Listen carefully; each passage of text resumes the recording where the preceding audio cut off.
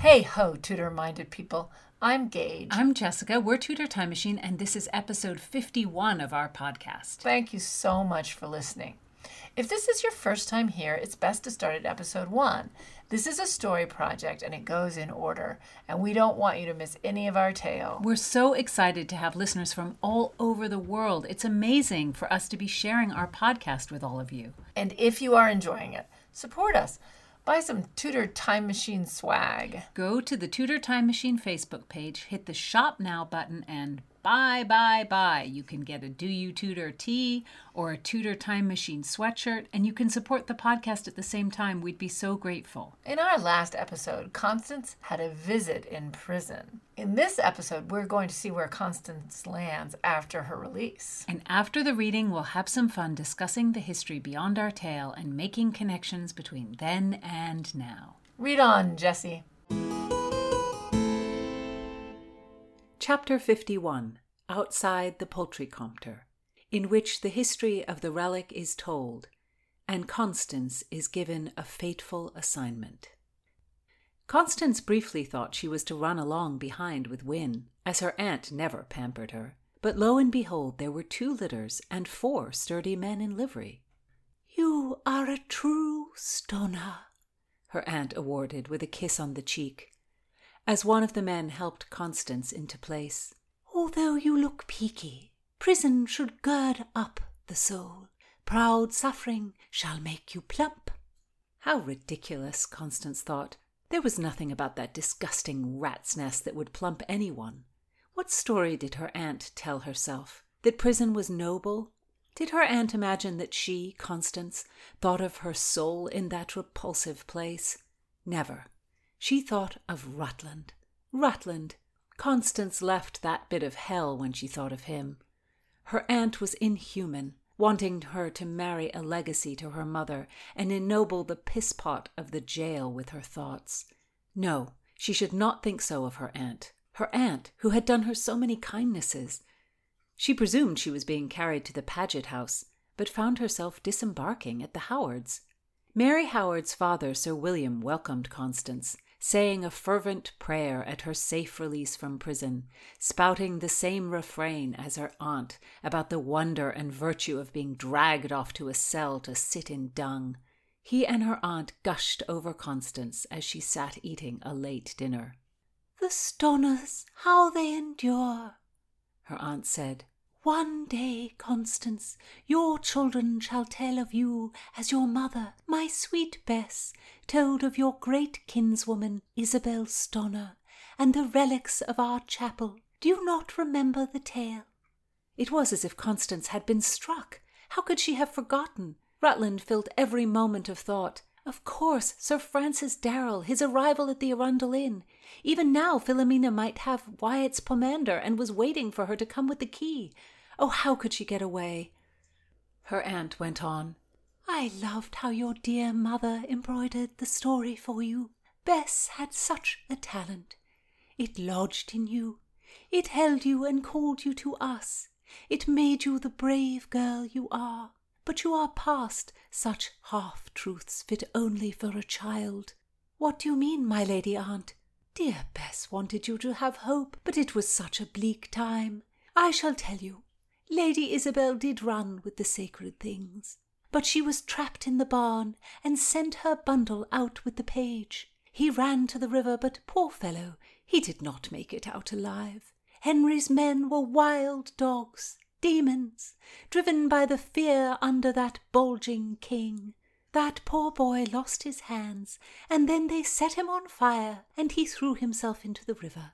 He is in heaven now, dearest Constance, and those men are in hell. They melted everything down that very night."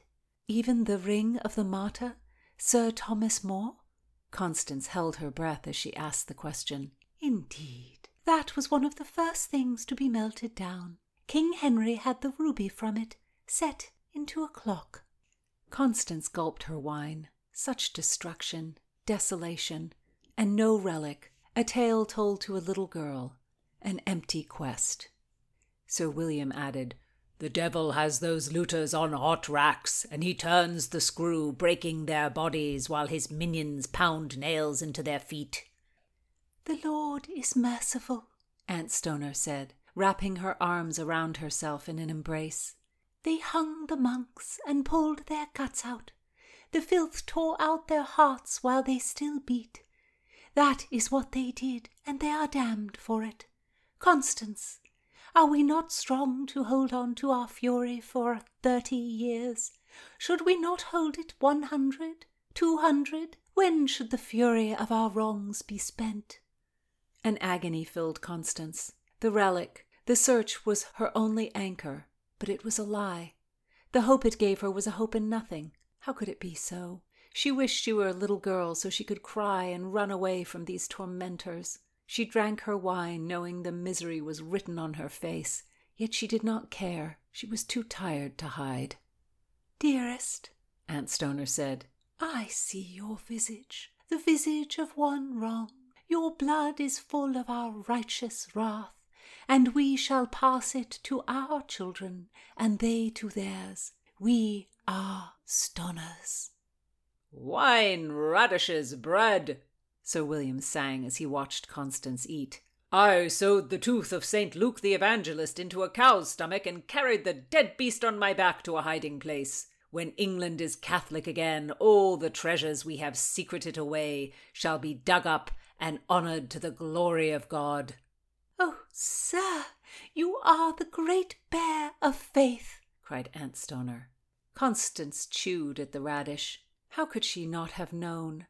How could she have thought she could find the relic of the martyr More? How could she have recounted such a hollow tale to Philomena? Sir Thomas Wyatt was no Catholic hero who saved the ring of his friend. He was only a love-sick scribbler. "Oh, Stoners, Stoners, who will you not dare to vex?" Sir William boomed.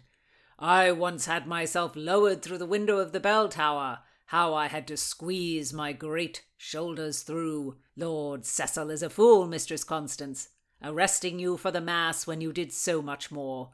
The heretics do not know your mouth is stopped with the cork of Stoner bravery. Come, preparations are afoot." Constance was shoved along between Sir William and her aunt. Her grinding teeth sounded like millstones in her ears.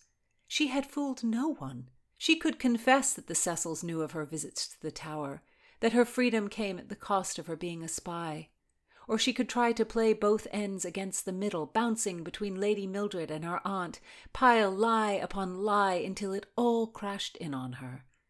Through a tight passageway, Sir William led Constance and her aunt to a panelled wall. His fingers found an edge, and he slid a board to the side, revealing a secret cupboard.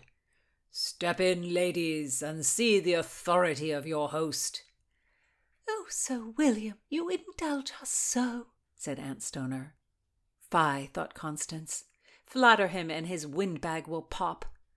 Sir William shut the panel and the darkness enclosed on them. "There," Aunt Stoner indicated a small wooden lattice. Constance peered through into the torchlit room with vaulted ceilings carved with roses and painted. Below stood a table larger than a king's bed.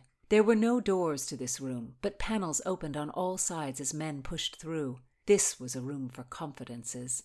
There was Charles Paget himself, the deceiver. Constance identified the others, Catholics all. The Duke of Norfolk, Sir John Sheffield, Sir Thomas Southwell, Baron Lumley, the noble Henry Fitzalan, the Viscount Montague, others whom had always been at the Mass. As he took his place at the table, Sir William's gargantuan head obliterated Constance's view. "Signor David Rizzo is dead. God willing, the royal Scots will be reunited," Sir William proclaimed. "I'm willing to pledge arms when they march to England," a voice growled. "Queen Mary is too lenient with the Protestants." Was that Charles speaking? "Darnley will sway her. Have you not witnessed his Catholic loyalty?" another man assured. "Mary will see reason, and this will send her to the arms of her husband." The men's voice came so fast, rippling with plans and anger. "Indeed. She will grant Darnley his place as King of Scotland. Spain will support the faithful. The two will claim the English throne as Catholics." "You lords speak bollocks. Darnley has botched the job. How can we trust him to rule? It was a poor plot to kill Rizzo. The Italians served the spy, did I not always say so? It was Lord Cecil and the bastard Elizabeth who paid Rizzo to come between the Scottish royals. Elizabeth and Cecil knew of the plot long ago and let it go. More voices joined. Men spoke over each other, and Constance strained again to see who was talking, but could not. To what end? Rizzo was their man. Arses! We have run this road 100 times. Rizzo played everyone, wedged himself between the king and queen, took Mary's favours. He was her lover. She would never lie with a hunchback swindler. 'Tis true. His thieving. He emptied the coffers. He cared only for his own pockets. Darnley is a cuckold. It was the Scottish lords who killed Rizzo, not Darnley. Fool, he bid them do it. Darnley's knife was in Signor David, even if he was not he who dealt the blow. The blood splashed the queen's dress, the babe endangered. It was a failure, a catastrophe. Why not be rid of Darnley altogether? Bile ruins his humour. No, he must live, though he be a Hotspur. This is the Countess of Lennox doing. She desires chaos. The Countess hates Mary for cheating her son. She seeks vengeance. You wrong her. 'Twould have been well but that ravenous she-wolf mother. It was the uncle, George Douglas, who bent Darnley to be hot. No, Douglas would have done it quietly. It was the Earl of Lennox. He has been by his son's side through it all. Fool, he has gone from the Scottish court. He and his son have quarrelled. Lennox is gnawed by his wife. She sent instructions, prodded Darnley. Oh, such folly. She has no communication from the Tower. Indeed, she smuggled letters out with a girl who brought her holy bread. Constance's mind doubled and redoubled. The Countess of Lennox's letters to her aunt, no trifles between friends to save a prisoner from despair, no cajoling lines of glory and endurance. The Countess of Lennox sent out plans, and her aunt forwarded them to Darnley from the safety of Stoner House. And that man, the foreign man, Rizzo, was butchered. What fear he must have had! What despair! Mildred Cecil's accusations struck. Blood was on Constance's hands. How she had been used, such a pawn, and a fool, a murderer. This trustworthy soul who bought the host. Can we send her in with the devil bite instead? Constance craned her neck to see who offered her up in this way, but her aunt shot her a shushing glance. Be rid? Indeed be rid. Then Darnley's fine sense would return. With the Countess of Lennox whispering in his ear, the royal couple will never be content or strong enough to give us aid. That is so. You have a shrewd sense of human nature. Many die in the Tower. Her death would be laid at the feet of Elizabeth. That will serve us. Indeed it will. Lady Lennox has the support of the King of Spain. King Philip will blame Elizabeth and come to our aid.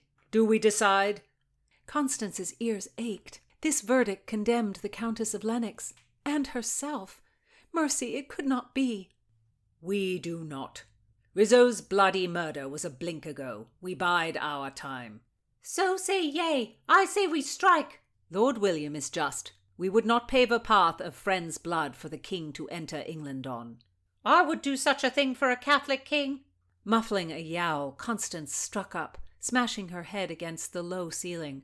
Her aunt hushed, scolded, and pulled her out of the cabinet. What has possessed you, girl? I must to the water-closet. Constance drew the door and dropped onto the close stool, cradling her head in her hands. These men, their faces so noble, and their belief, their adherence to their faith so admirable. How did their actions answer them? The Countess of Lennox. She was a loyal Catholic. How could they condemn her? And she herself to carry the devil's bite to end a life? Carry the vehicle of a woman's death?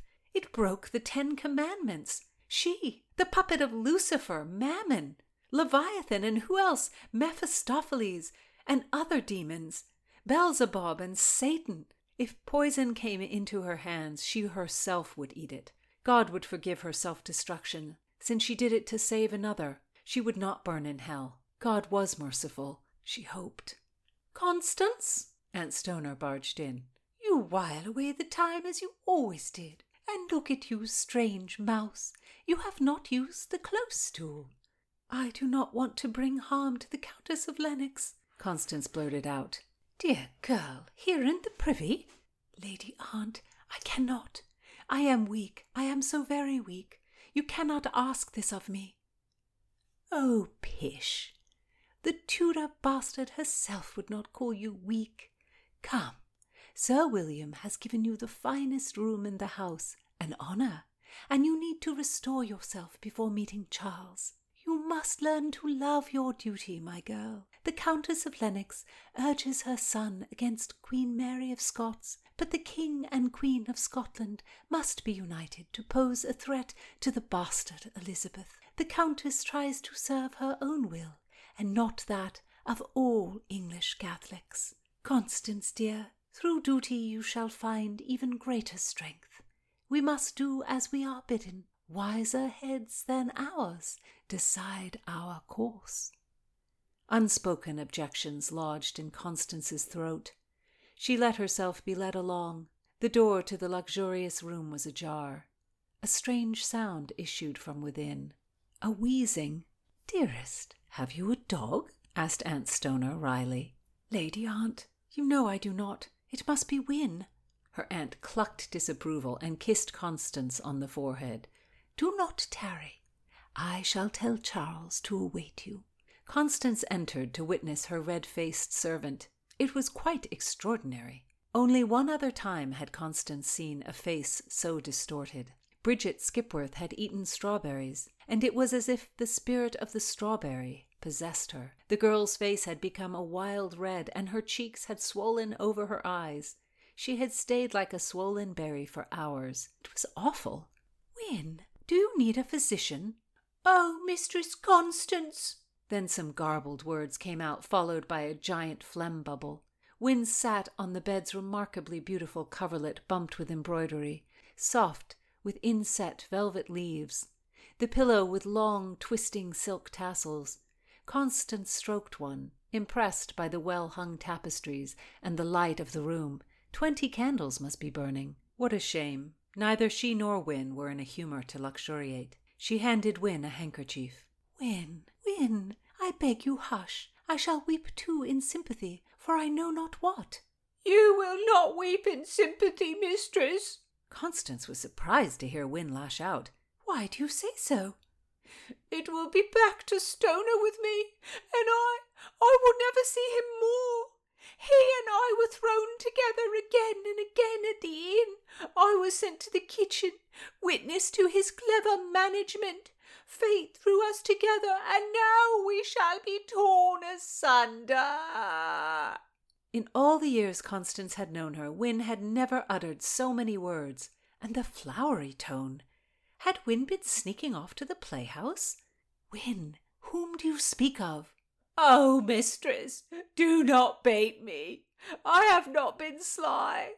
"No, you have not, but it has been such a strange time that I have not paid any mind." "The love that burns betwixt us, between Master Falk and I. He has begged me to marry him, but out of loyalty to my position I have put him off. I shall follow you back to Stoner, and I will lose my love. He is such a fine man.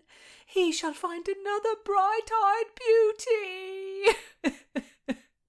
God sod it! Constance never had thought once about what Win did in the kitchen at the Arundel Inn. The girl had been falling in love with Falk. "Win, dry your eyes. You shall marry him. You shall have your man, and he shall not love another." Win sighed. "Truly, Mistress Constance?" "Truly." "Well, I know how you depend and cannot do without me. I tried to be strong in the prison." "Win, do not fear for me." The relief on Win's face, the joy. Win was so ill-suited to her post, but as a wife and mother she might be very happy. "I shall give you something to sell, and you may keep the coins." "Oh, Mistress Constance, you shall be in my prayers every night." A knock on the door. Her aunt's voice. "Constance, child, Charles Paget awaits you." "I am coming, madam," Constance replied. "Oh, mistress, allow me to prepare you." Win rose happily. "Very well, Win," Constance said, allowing Win to fluff her hair, arrange her ruff, and smooth her skirt. "You look lovely, mistress." Win smiled. As if groping her way through a thick mist, Constance set out to find the man she did not want. Which words had come from Charles's mouth at the gathering? Had he offered her up as the hand of death? Her sickened stomach returned. A taste of bile came to her mouth. Charles was not at the foot of the stairs, as she thought he would be. No one was there in truth, but the front door was open. She should close it. The cold was spreading through Sir William Howard's house. Constance walked out the door. Where is Constance headed? We'll have to wait for the next reading to find out. Well, she has to get away. Well, she can't stay at Sir William's to be used as an unwilling assassin. Constance thought she was doing something noble to help a cause, but now she's in too deep, and is now. Her aunt, Sir William, the other conspirators, they all believe the end justifies the means. But Constance can't accept that. No, she has her own kind of morality that's not just within the rules she's taught. She's crushed to find out that the relic was a fairy tale that really gave her hope. And now she's just confronting all these harsh realities about what she believed. And because of the situation in Scotland, everything is in confusion. Constance is clear she can't be an assassin, whatever Lady Lennox has done. And Constance already fears she has death on her hands because she unknowingly passed these letters from Lady Lennox to Darnley. Letters that in this crazy situation where nobody really knows what happened or what's going on, she worries might have been part of the plot to kill David Rizzo. Rizzo has really taken a place in history, and some historians use the name Rico, but we're going to stick with Rizzo. But we do acknowledge that there are other ways to say and to spell his name, which is so common in this period.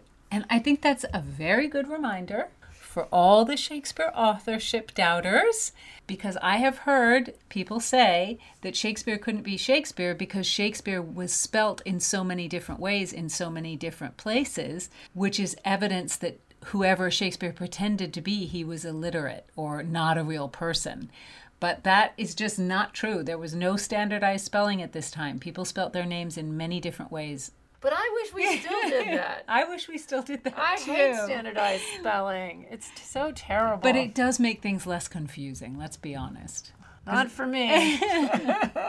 Anyway, that's our little rant for today. In this chapter, there's lots of different theories that are voiced by Sir William and his fellow plotters.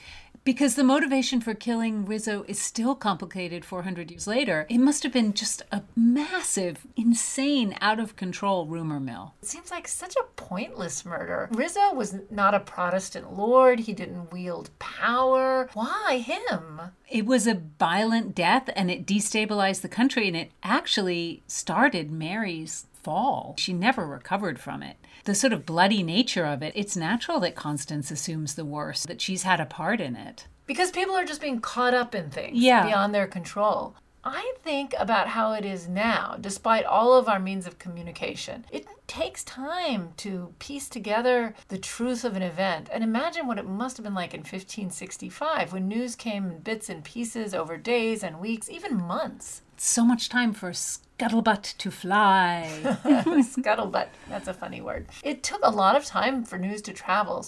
Edinburgh, where the murder of Rizzo took place, is about 500 miles as the crow flies from London. And let's say a horse is going extremely directly. They can gallop a mile in maybe 10 minutes. So doing our math. Well, full disclosure, we've done this math ahead of time because neither of us have calculator type brains that could work out any of this math right away. No.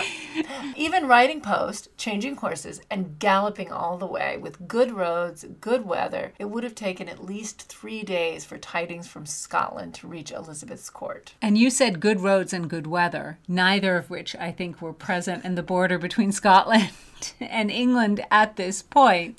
By the time news arrived, it was old and very possibly wrong. Rizzo's murder occurred on the night of March 9th, 1566. No doubt someone was dispatched to England with a report, but it would have been a very incomplete picture of events. On March 15th, Mary wrote a long letter to Elizabeth, and in it she said, "Some of our subjects, and counselled by their proceedings, have declared manifestly what men they are, slain our most special servant in our own presence, and thereafter held our own proper person captive treasonably. Some of our subjects and counsel. Mary was being very cagey at this point. She was not naming names, especially not Darnley's. And Darnley was the one who held her back when they killed Rizzo. There was no question in Mary's mind at this point when she was writing that letter that Darnley was involved. It wasn't like he was a secret plotter. He was in the room where it happened,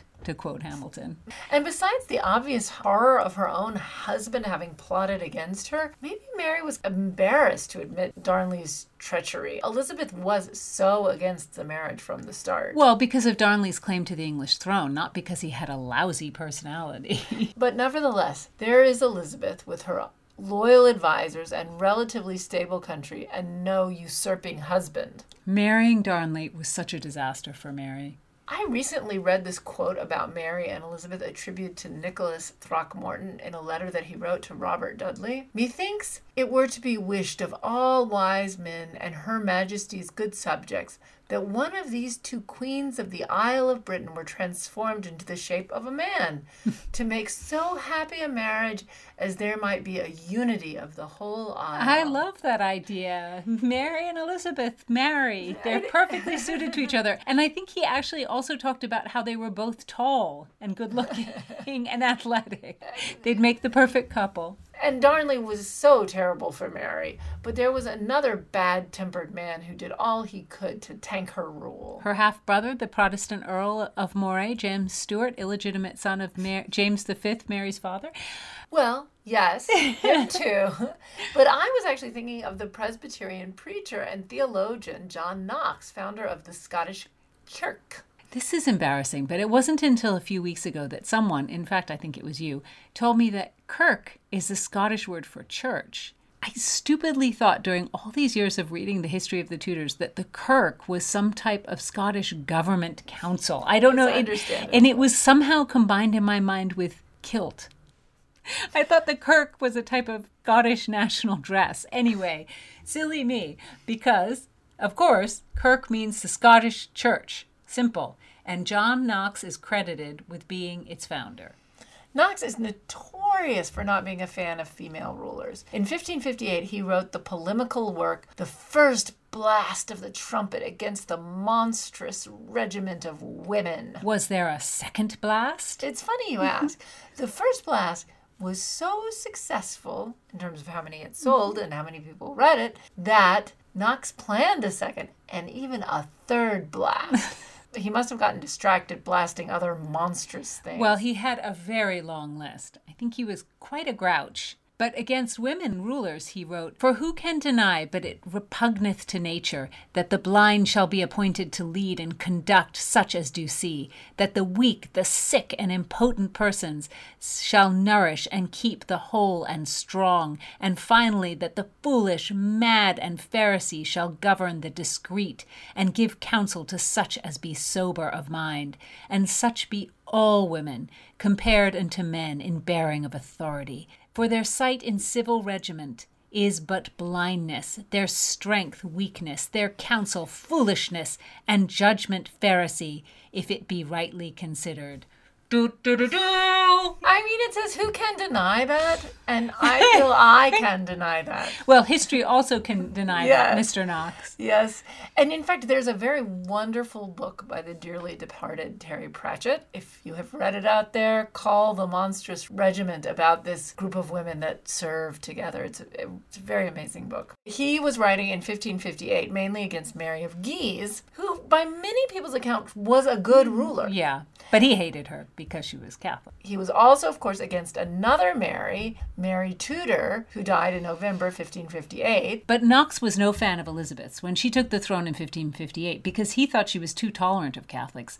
And Knox absolutely detested Mary Stuart and did the best he could to undermine her authority. He established the Scottish Kirk in 1560, and then, blam, Catholic Mary came back from Catholic France in 1561, having spent most of her life under the influence of her Catholic Guise relatives. Well, I think what a lot of the Protestant lords and what Knox was probably hoping was that Mary, because she was married to the King of France, I think they were hoping that she would stay in France and that Mary's half-brother, Moray, would be regent and would have the power in Scotland. I think they were really not expecting her to come back. And actually, Mary's half-brother, Moray, tried to lead a failed rebellion against her with the support of Knox. Moray assumed Elizabeth would help him, but she was, as usual, non-committal. She sent some money. She said, well, good luck, but she didn't really support him, and then she didn't really send any more money. Moray fled to England after his failed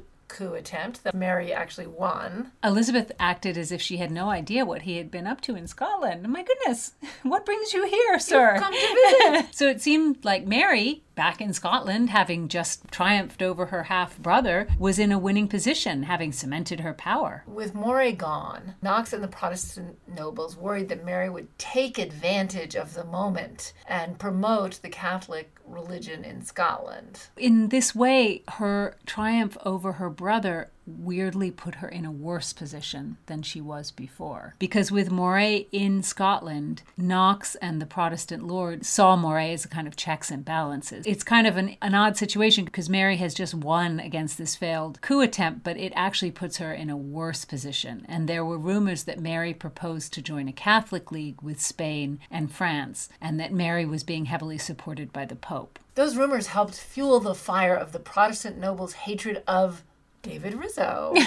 He seems strangely insignificant, but they decided to focus on him. He was a Catholic and he was an Italian, and they considered him perhaps worst of all low-born. Mm-hmm. And people accused him of being a spy of the Pope, which he may have been, but that was nothing unusual. Looking back historically, it seems weird to focus on Rizzo because he was only Mary's secretary. But as we can see in other historical situations, sometimes a person who seems quite small in the big picture is the focus and can destabilize everything. Sometimes those people are the scapegoats, as he was, and the nobles really used him to stir up Darnley. Which was very easy to do because Darnley was already dissatisfied. He wanted the crown matrimonial, not just to be a king consort. And Mary steadfastly refused to give him the crown matrimonial. Only Scotland had this law. I may be wrong about that, but I think it was only in Scotland. Because there's different laws in every country. And if England had had a crown matrimonial, that would have meant that King Philip of Spain would have succeeded Mary Tudor. This crown matrimonial was specific to Scotland at this point. It's really important to understand the difference. So in 16th century Scotland, if Darnley had been given the crown matrimonial, he would have been co-ruler, as if he were born to it. And in the event of her death, the throne would pass to him first, not to their first child. Or even perhaps in England, sometimes it would pass to your brother or sister, not to the person you were married to. And the crown matrimonial would also mean that Darnley could remarry, and the children of the new marriage would be in line to the throne. Mary didn't trust Darnley. I think this idea that somehow if something happened to her, Darnley could remarry anyone and that he could start his own line of kings. His own dynasty. Yeah, like once she saw his personality, I think she would have been terrified of that, and I don't blame her. And the fact that Darnley's parents, the Countess of Lennox, who we have in our story, and her husband, the Earl of Lennox, were pushing so hard for Mary to make Darnley co-ruler, I think probably that made her even more nervous because they knew that if Darnley had the crown matrimonial and something happened to Mary, Darnley could begin this line of kings that would come from them. That was a very powerful thing. Because Mary would not give him the crown matrimonial, the plotters offered Darnley the crown matrimonial. You could argue that they, in fact, did not have that power, but that is what they did. And I guess they decided that Darnley was a more suitable leader for them than Mary. Which is kooky crazy because Darnley was also a Catholic. And that was one of their big problems with Mary, besides being pretty much an alcoholic and very unstable. Maybe they thought Darnley was more pliable than Mary, had less sense of what to do. I think you're right. I think they thought Darnley would be more easily manipulated. They also convinced Darnley that Rizzo was Mary's lover, which implied that Mary's child that she was carrying was Rizzo's. As historian Antonia Fraser puts it, the character of Darnley was like a tinderbox on which it was all too easy for the disaffected disaffected nobles to strike a flame, using Rizzo as a flint. You know, you'd think that Darnley would not want to endanger the legitimacy of his child. But again, Mary had not elevated him to the crown matrimonial. He had nothing to gain in terms of power from a legitimate child. The child would get the crown of Scotland over him. The plotters offered him more power than he would get from having a legitimate child. Let's go down this road. If he did have a legitimate child and he knocked off Mary, Queen of Scots, he would be regent. And we have seen many people seize a lot of power through being regent. And he would be a man. If he had played the long game, which he did not, he might have ended up being king. I think what they suspected was that if that happened, that Moray would come back and be regent. I think they thought Darnley was not going to be able to handle that kind of power. Darnley, as far as in the normal structure of things, was only king as long as Mary lived. And the plotters held out the crown matrimonial. Then Darnley would be king even in the event that Mary and the baby died. And the bond for the plot was signed by Moray, Mary's half-brother, as well as many other powerful nobles. Even though Darnley's a Catholic, religion is not the thing. It's a thing. And Moray obviously signed from England. And why were they all signing this pact, too? They all insisted that Darnley sign it, so if everything went sideways, they could hold him responsible to Mary. But to me, it just seems a little crazy that you're sort of like, I'm going to have a coup and I'm going to sign the coup plot. But I guess they wanted everything to be worked out about what people were going to get if this coup happened, as if somehow expecting that if the coup happened, then everybody would be like, but in my coup document, you said you would only want this, and now you want something else. This is not going to hold up in court. I mean, the whole way this all happened seems so kooky to me. I think there was two things going on with the coup document, as we've now called it, because I think the idea was that Rizzo was part of what was going to have to happen to get rid of Mary. As if Rizzo had some kind of power. I really don't understand it, because getting rid of Rizzo was not the end game of the coup document. The coup document wanted to get rid of Mary, or to force Mary to give him the crown matrimonial. And I guess they mixed it up in their minds somehow that Rizzo was the reason why she wasn't giving him the crown matrimonial. As if Rizzo would have that kind of power over her. And she was so crazy about Darnley. If he had just played his cards differently for a year. No, I think he just didn't have that kind of self-restraint. Yeah. And he was an alcoholic and made a lot of trouble, so.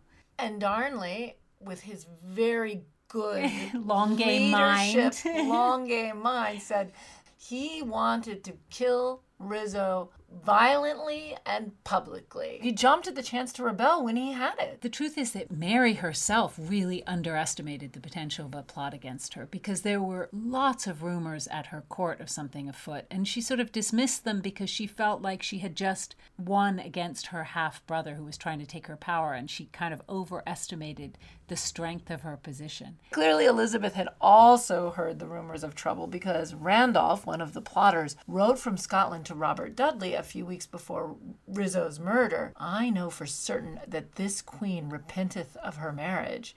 She hateth Darnley and all his kin. I know there are practices in hand contrived between father and son to come to the crown against her will. So father and son are going to get together and take the crown from her. He's basically saying that it's Darnley and his father, the Earl of Lennox. And I know that if that take effect, which is intended, David, with the consent of the king, shall have his throat cut within these 10 days. That is pretty clear. Isn't it amazing that he would write that to Dudley? But I mean, he would have known that Elizabeth would see it. If Mary didn't believe these rumors, there wasn't much Elizabeth and Robert Dudley and Cecil could have done. That's supposing that they actually wanted to prevent trouble in Scotland, and that might be giving them too much credit, because chaos in Scotland, I would imagine, was only beneficial for them. And I'm sure they all knew that Darnley was being supported by his family, the Earl and the Countess of Lennox, to rebel against his wife. And of course, Elizabeth had the Countess of Lennox being held in the Tower at this point. So she couldn't possibly support Darnley. Elizabeth? Oh, no. And she had more to fear from Darnley and the Countess of Lennox and the Earl of Lennox than I think she felt she did from Mary. Plots are crazy and they catch people up, and nothing ever goes as planned. And the one in Scotland absolutely did not. Because they killed Rizzo and then the plot fell apart. Yes. And now Constance feels blood on her own hands. Next time we'll discover where she's running for shelter. So tune in for more Times Riddle and more Tudor-minded talk.